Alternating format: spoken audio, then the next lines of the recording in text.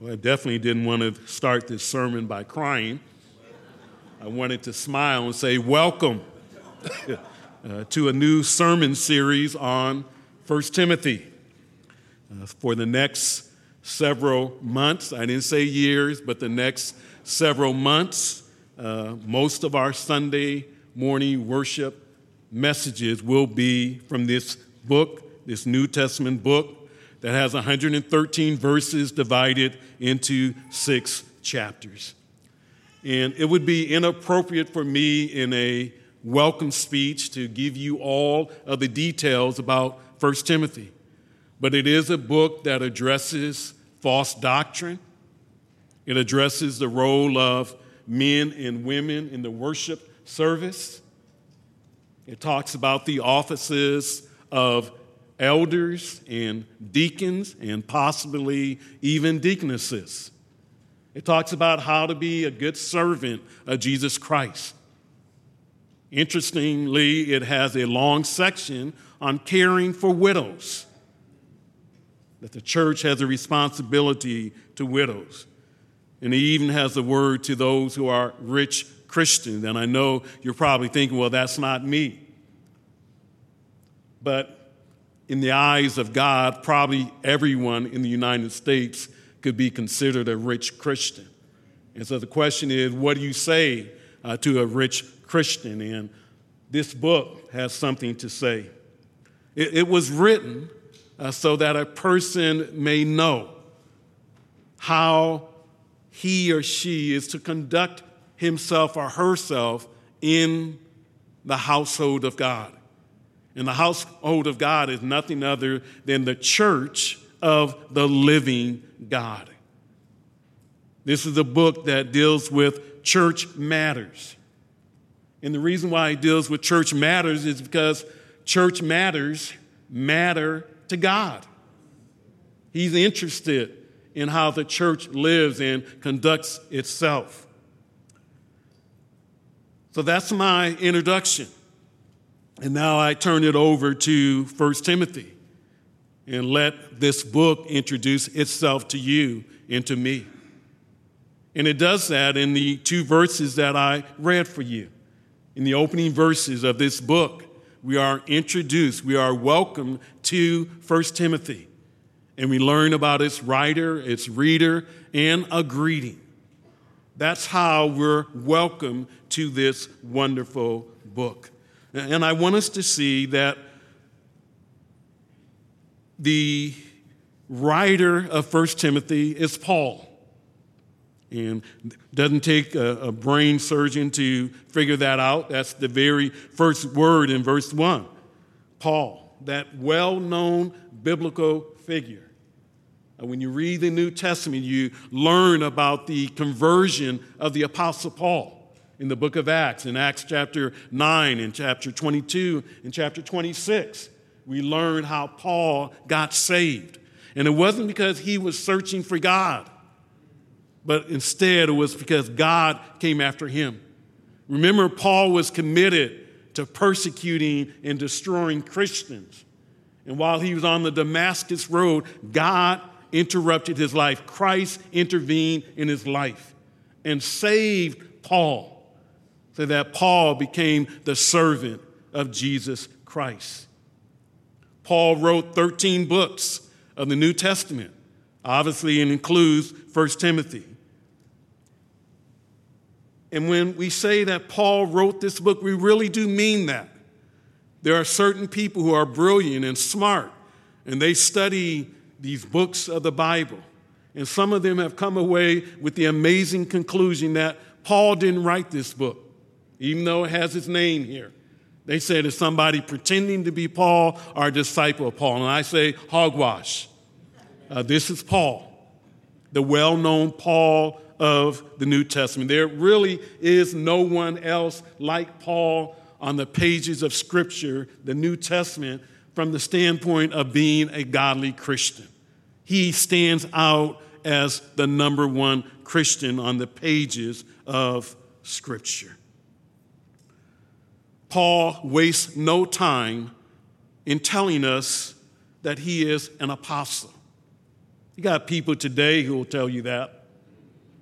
You can get online, you can watch YouTube, etc., and you can read about apostle so-and-so and apostle this, apostle that, and I'll say hogwash to that also. But Paul was an apostle, a real apostle, a legitimate apostle. He could have introduced himself in several ways. He could have just simply said, I'm Paul, and Timothy obviously would know who he was. He could have said, I'm a bondservant or a slave, because that's what Paul was in relationship to God and to Jesus Christ. He could have said, I'm an ex-prisoner, because Paul did spend time in prison. But Paul chose none of those ways to identify himself. He identified himself as an apostle. And when you read his 13 letters, that's normally the way that he introduced himself. And he wasn't trying to brag. He wasn't trying to elevate himself. He was just reminding the recipients of the letter what his role is in regards to the church, the universal church. Paul says, I am an apostle. And even though he was a Johnny-come-lately apostle, that is, he wasn't with the 12 when Jesus selected them. He came on the scene afterwards. But even though he was a Johnny-come-lately apostle, he is an apostle in every sense that those 12 apostles were. He is a true, genuine apostle, a sent one. And the question is, whose apostle is he? Is he an apostle of a church? Is he an apostle of a certain group of individuals? Paul says, I'm an apostle of Christ Jesus. Christ Jesus. It's interesting that in these first two verses, 3 times, Paul will refer to Christ Jesus. And it just reminds us that this was a man who said, for me to live is Christ. Christ was the center of his life. Christ was the circumference of his life. His life was all about Christ. And Paul says, my relationship, my apostleship is in relationship to Christ Jesus. Now, for you and for me, when we refer to Jesus, we might refer to him as Jesus. We might refer to him as Lord. We might refer to him as the Lord Jesus Christ or Jesus Christ. But Paul here refers to him as Christ Jesus. And what he's emphasizing, what he's stressing is that this historical Jesus, this one whose birth we celebrated on Christmas Sunday and on Christmas Day, that this baby in the manger, the God-man, is the Messiah. He is the anointed one. He is the Christ. And for Gentiles, that might not be a big thing, but for a Jew, that was a significant thing, that this Jesus was the long-awaited anointed Messiah. He is the Christ. And remember when Peter answers Jesus, when Jesus says, Peter, and to the other disciple, who do people say that I am? And Peter responded by saying, thou art the Christ. You're the anointed one. You are the Messiah. And so here, Paul is saying he's an apostle, not of just anyone. He's an apostle of Christ Jesus. That's who he belongs to, the Lord Jesus Christ. The question is, how did he become an apostle? Well, I'm glad that Paul tells us. Paul tells us in this verse that he became an apostle according to the commandment of God our Savior in Christ Jesus, our hope. Typically, when Paul identifies himself as an apostle, he lets the individuals know who are reading his letter, or the churches who are reading his letter. At the beginning of his books, he begins by saying, I'm an apostle by the will of God. It's God's will, he would often tell individuals, that I am an apostle. It's not my own choosing. It's not something that I decided to pursue and go after. No, Paul says that he's an apostle typically by the will of God. And in fact, Paul went to great lengths to make sure that no one could accuse him of being a self-made or self-appointed apostle. When he writes to the churches of Galatia, in that first verse, he says, I'm an apostle, not sent from men, nor through the agency of man, but through Jesus Christ and God the Father. Paul went to great lengths to say, look, I'm not appointed by men to the position that I hold in regards to the church. It's not a group of men. They didn't come together and pray for me and lay hands on me. Paul says, no, it's through Jesus Christ and God the Father. It's the Father's will. It's the Son's will. But here, Paul doesn't mention the will of God. What he does mention is the commandment of God. And you see that will, that desire that God had for Paul to be an apostle expressed itself in God commanding Paul to be an apostle to the Gentiles. And Paul did something with that command. He obeyed it. He followed it. He lived it out. God didn't just simply order him or give him a decree or give him a command. Paul obeyed God's will for his life. And so he says, I want everyone to know that I am an apostle. I am an appointed one to the universal church. I'm part of the foundation of the church. I represent Jesus Christ. And it's not by my own doing, but I was commanded to be an apostle. And I obeyed. And that's what we're to do with the commandments of God, aren't we? We're not just to listen to the commands of God, are we? Not just to be informed about them. When we learn the commandments of God and what he wants us to do, what should our response be? The same as Paul. We ought to obey the commandments of God. We ought to live our lives and order our steps the way that God tells us to do it. And so Paul says, I'm Christ Jesus' apostle. And that came about because God the Father and God the Son commanded me, and I bowed to the command of God. And that's why I use this title, apostle. I'm a sent one. But it's interesting when Paul talks about where this commandment comes from. He says it's the commandment of God, our Savior, and Christ Jesus, our hope. And it could be easy to skip over that. But I think Paul wants us to know something about God the Father. He wants us to know this morning something about Jesus Christ, or Christ Jesus. Paul refers to God as Savior. Now, we as Christians, who do we normally refer to as Savior? Jesus. He's our Savior, right? I mean, isn't that what the angel said to the shepherds in the field in Luke chapter 2, verses 10 and 11 that we talked about a couple Sundays ago? The angel said to the shepherds, what? Today in the city of David, there has been born for you who? A Savior. And who is that Savior? Who is Christ the Lord. For the Christian, Jesus Christ is our Savior. And normally when we hear that term Savior, we think of Jesus.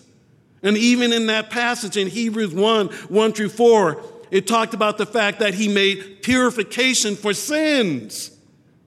That is, he's the Savior. When men and women are dead in trespasses and sin, praise God, there's hope. There's a Savior. And that Savior is Jesus Christ. But by his person and his work, he has made it possible for each human being to be saved from their sins. But in our text, it's not Christ Jesus, our Savior, but it's who? It's God. Just like Christ Jesus is our Savior, so is God. And that is wonderful to know. He's the architect. He's the planner. He's the one who brought about the possibility that you and I can be saved from our sins. And so Paul, when he refers to God, God is not just God, but God, Paul says, is Savior. And he's going to say that again in chapter 2, verse 3. And then he'll say in chapter 4, verse 10, these words: God is the Savior of all men, but especially of believers. That doesn't mean that everyone is going to be saved. Everyone can be saved, but he is the true Savior of believers. God, our Savior. Paul says, I'm an apostle because of the commandment of God, my Savior, Paul said, the reader's Savior, the believer's Savior. But the question is he your Savior? Is God your Savior? Have you repented of your sins and put your faith only in the Lord Jesus Christ so that you can say, God, our Savior. God, my Savior. But the commandment also comes from Christ Jesus, from Jesus, who is the Messiah. And when Paul refers to Christ Jesus, he says at the end of verse 1, he's our hope. He's the one who is the center of our hope, the embodiment of our hope. All of our confident expectation regarding the future centers on Christ Jesus. He's our hope. And outside of him, there is no hope. You can go bow down to Buddha or to Muhammad or whoever it might be. You can bow down to a political system, but our hope is in Christ Jesus. And so often today, we have people wanting to put their hope in Trump or in Biden, or they want to put their hope in a political system or a movement. But Christ Jesus is our hope for the Christian. He's our hope. He's our hope. And that's why we sing this song. On Christ, the solid rock, I stand. All other is sinking sand. But that's not the only song that we sing. We sing the fact that our hope is built on Jesus. It's wrapped up in him. It's centered in him. And so my hope is built on nothing less than Jesus' blood and righteousness. I dare not trust the sweetest frame, but wholly lean on Jesus' name. On Christ, the solid rock I stand. All other ground is sinking sand. I hope that's true of you at the beginning of 2024, that Christ is not just Paul's hope, not just Timothy's hope, but Christ is your hope. That all of your confident expectation centers in him. When you think about the destiny, your destiny, the destiny of this world, it all centers in Christ, our hope. So welcome to 1 Timothy. Its writer is Paul, but there's something else I want you to see. and that is the recipient of 1 Timothy is Timothy. Paul writes at the beginning of verse 2, to Timothy, my true child in the faith. When you read the letters of Paul, you see a special relationship between Paul and Timothy. And it's interesting because Paul is an older man, Timothy is a younger man. Paul is an apostle, Timothy is not. But when you read through Paul's letters, he shows his fond affection and his love for this individual that is named Timothy. Sometimes he refers to Timothy as brother, as a fellow worker, as God's fellow worker, and as a bondservant. But to stress that relationship, that kinship that Paul and Timothy has, Paul will refer to Timothy as one who is a beloved child, that is dearly loved, one who is a faithful and dependable child, one who is a true child. And if you want to get a glimpse even further into the relationship between Paul and Timothy, let's read Philippians 2, 19 through 24. Paul refers to Timothy as his soul brother. He said, I have no one else like Timothy, no one else who's of kindred spirit, who would genuinely care for the people of God. And then he goes on and says that Timothy served me. Paul says he served me like a child serving his father. One of the special relationships found on the pages of the New Testament is the one between Paul and Timothy. And it encourages us and reminds us that we should be building relationships here on earth. That God does not expect us to be isolated Christians. God does not expect us to be all by ourselves. When it comes to our text, Paul stresses the fact that Timothy is a child, yes, but a true child, a genuine child, a legitimate child. Timothy is not some counterfeit. Timothy is not some illegitimate child, but he's real, he's genuine. And that's important to know because in this letter, Timothy's got to deal with some church matters. He got to deal with some hardships. And he does that as the representative of the Apostle Paul. And Paul wants those that Timothy has to deal with to know this is not some phony, this is not some illegitimate child of mine. Timothy is the real deal. He's the real thing. He's 100% child of mine. And Paul's not even stressing that he's responsible for Timothy coming to faith. He's stressing the fact that Timothy is like Paul. And that Timothy can represent Paul in Ephesus, where Paul has left him. Timothy is indeed the recipient of the letter. But I want to say to us that this letter is not just for Timothy. It goes beyond Timothy. Even though you basically read the whole letter, and Timothy is the center point. But when you get to the very last verse, Paul does a strange thing, but something that he normally does. He extends grace to the reader, but he says, grace be with you all. Grace be with you. And he doesn't use the singular for Timothy, but the plural. Think about that. Paul has been addressing this letter to Timothy all throughout these chapters. He gets to the very end and extends a benediction, and he says, grace be with you.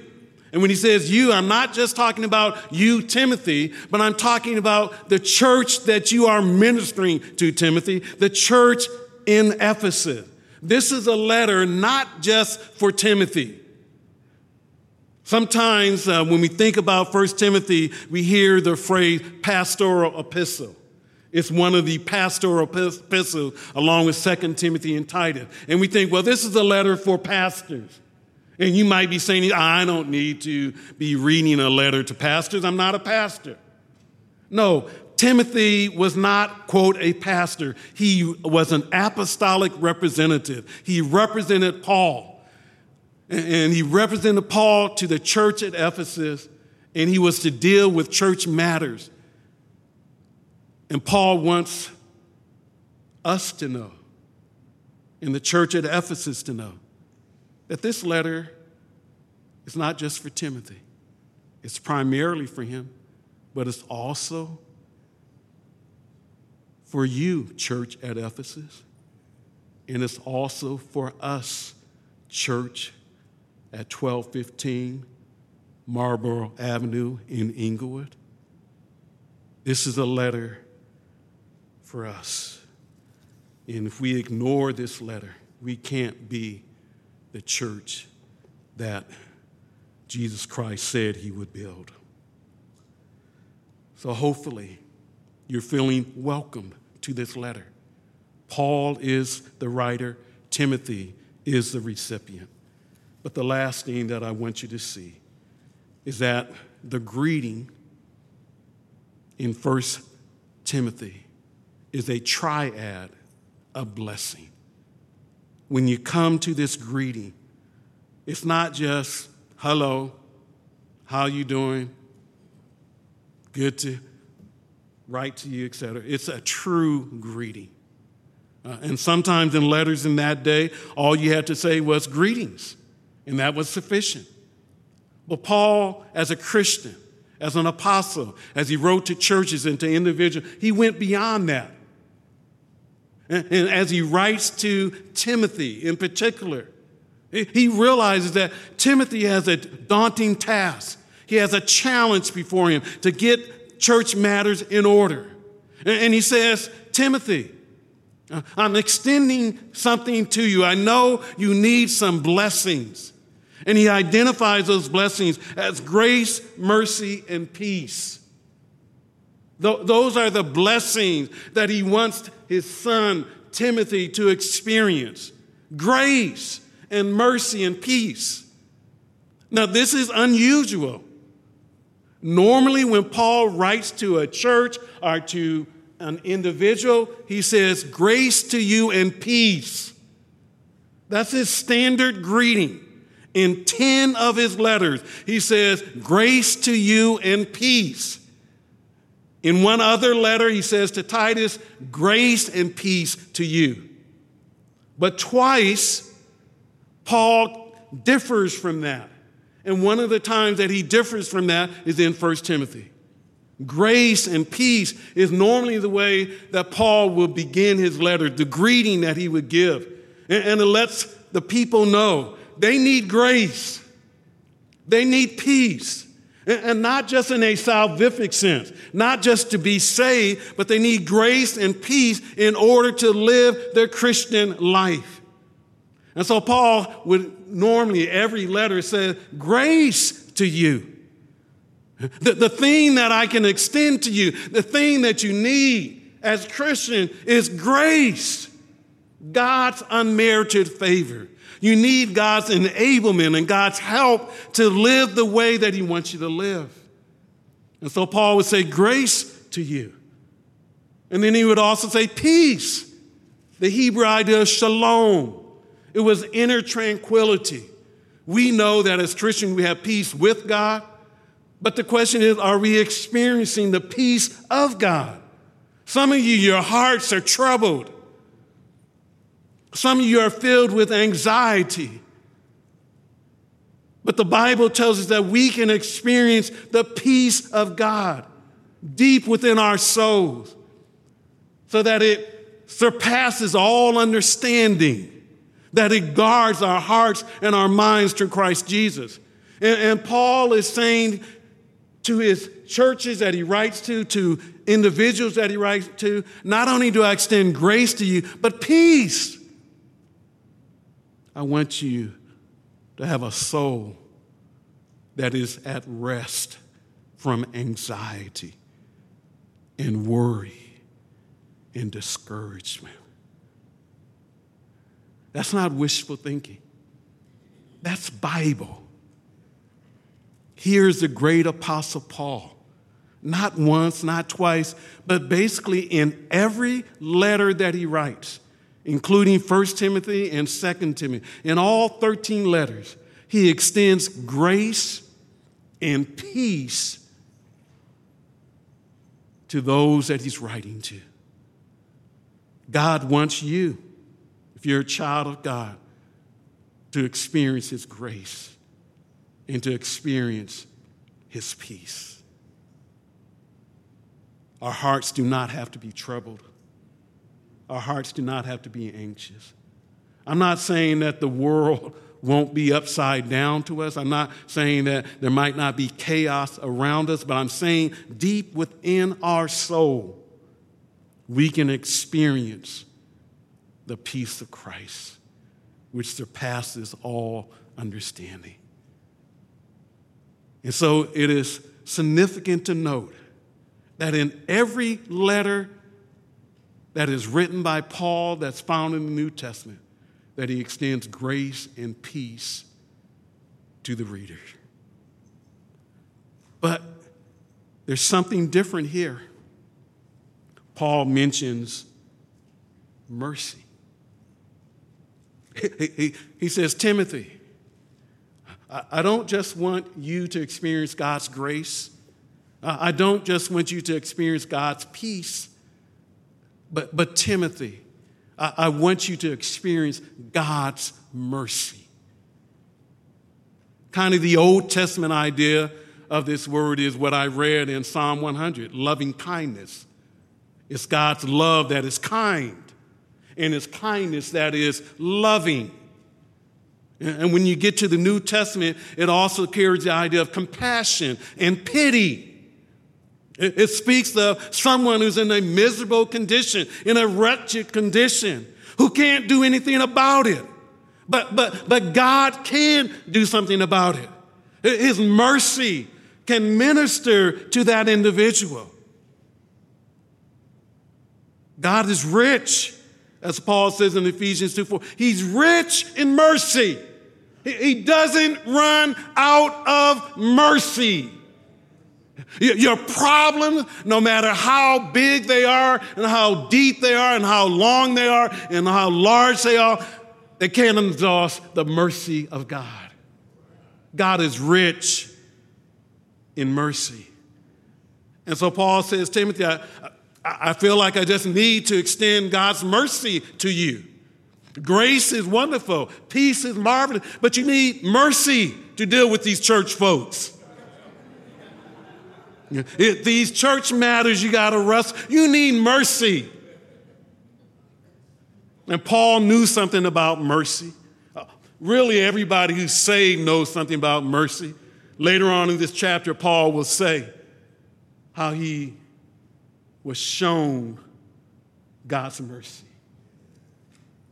Paul says, I was a blasphemer before I got saved. I was a persecutor before I got saved. I was a violent aggressor. But God had mercy on him. I read that this morning, early in the morning, and just started to weep.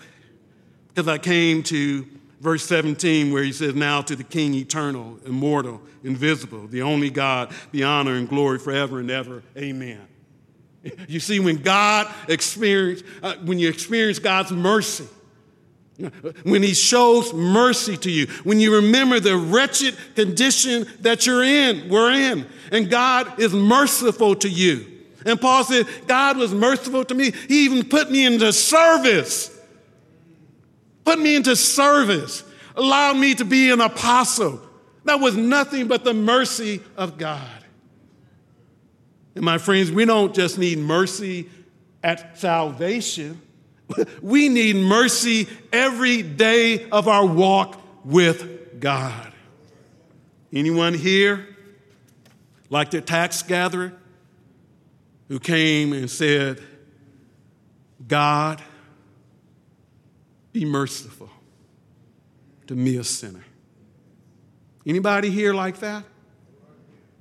Anybody here like blind Bartimaeus, who was on that road in Jericho and Jesus was passing by? He didn't just say it once. He didn't say it just twice.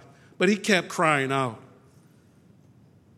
God, Jesus, Son of David, be merciful to me.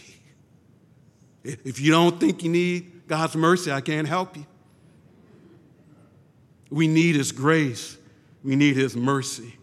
We need his peace.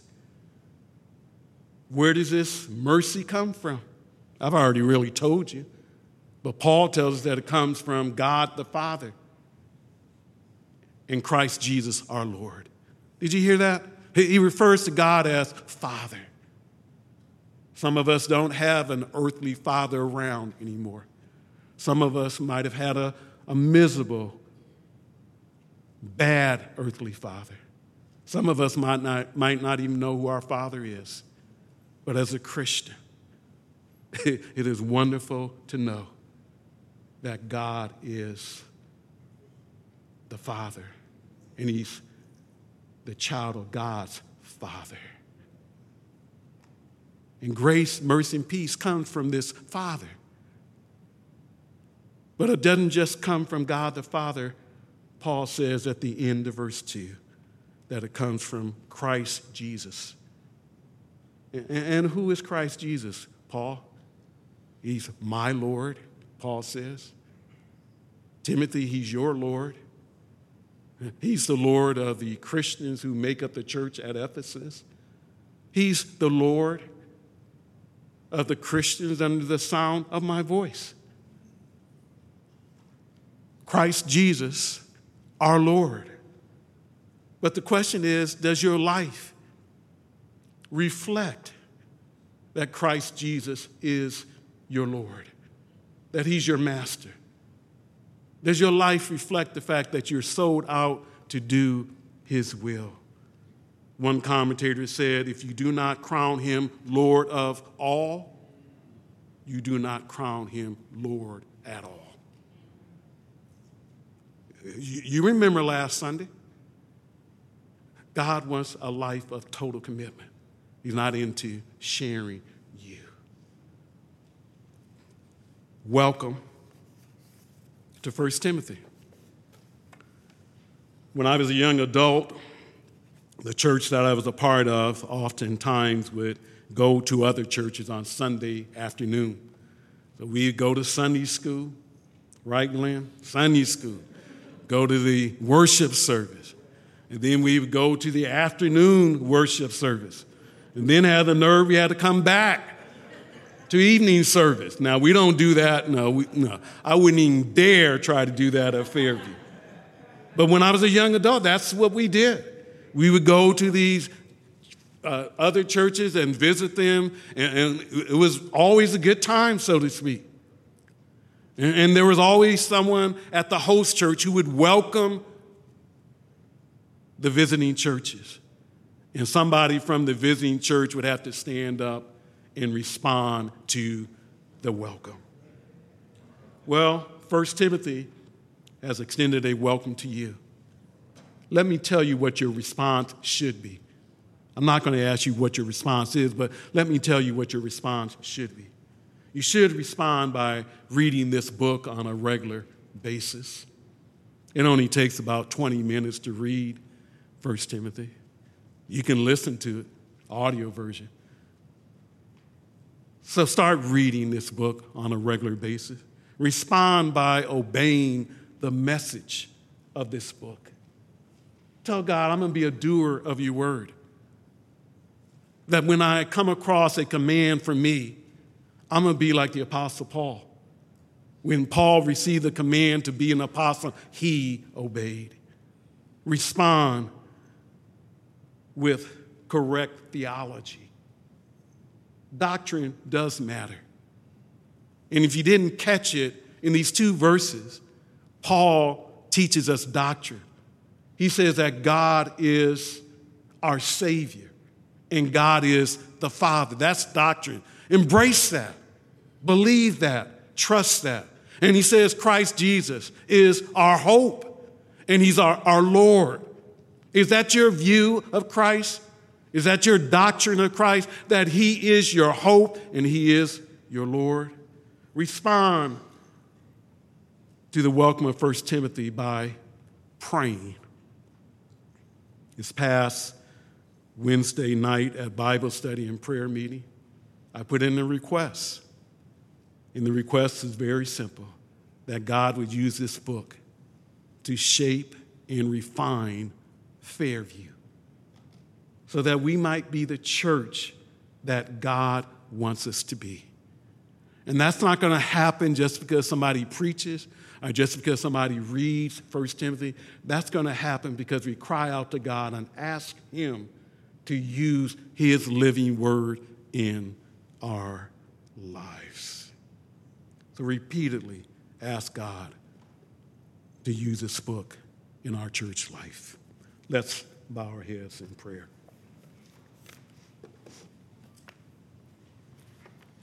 Dear Heavenly Father, thank you for these opening words of 1 Timothy that welcomes us to this book.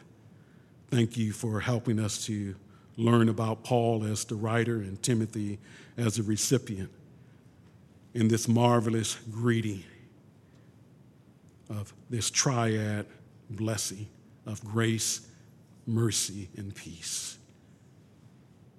Father, turn our hearts toward you. Turn our hearts toward your word. Use this portion of Scripture in our life to help Fairview to be the church that you have called it to be. We pray this in Christ's name. Amen.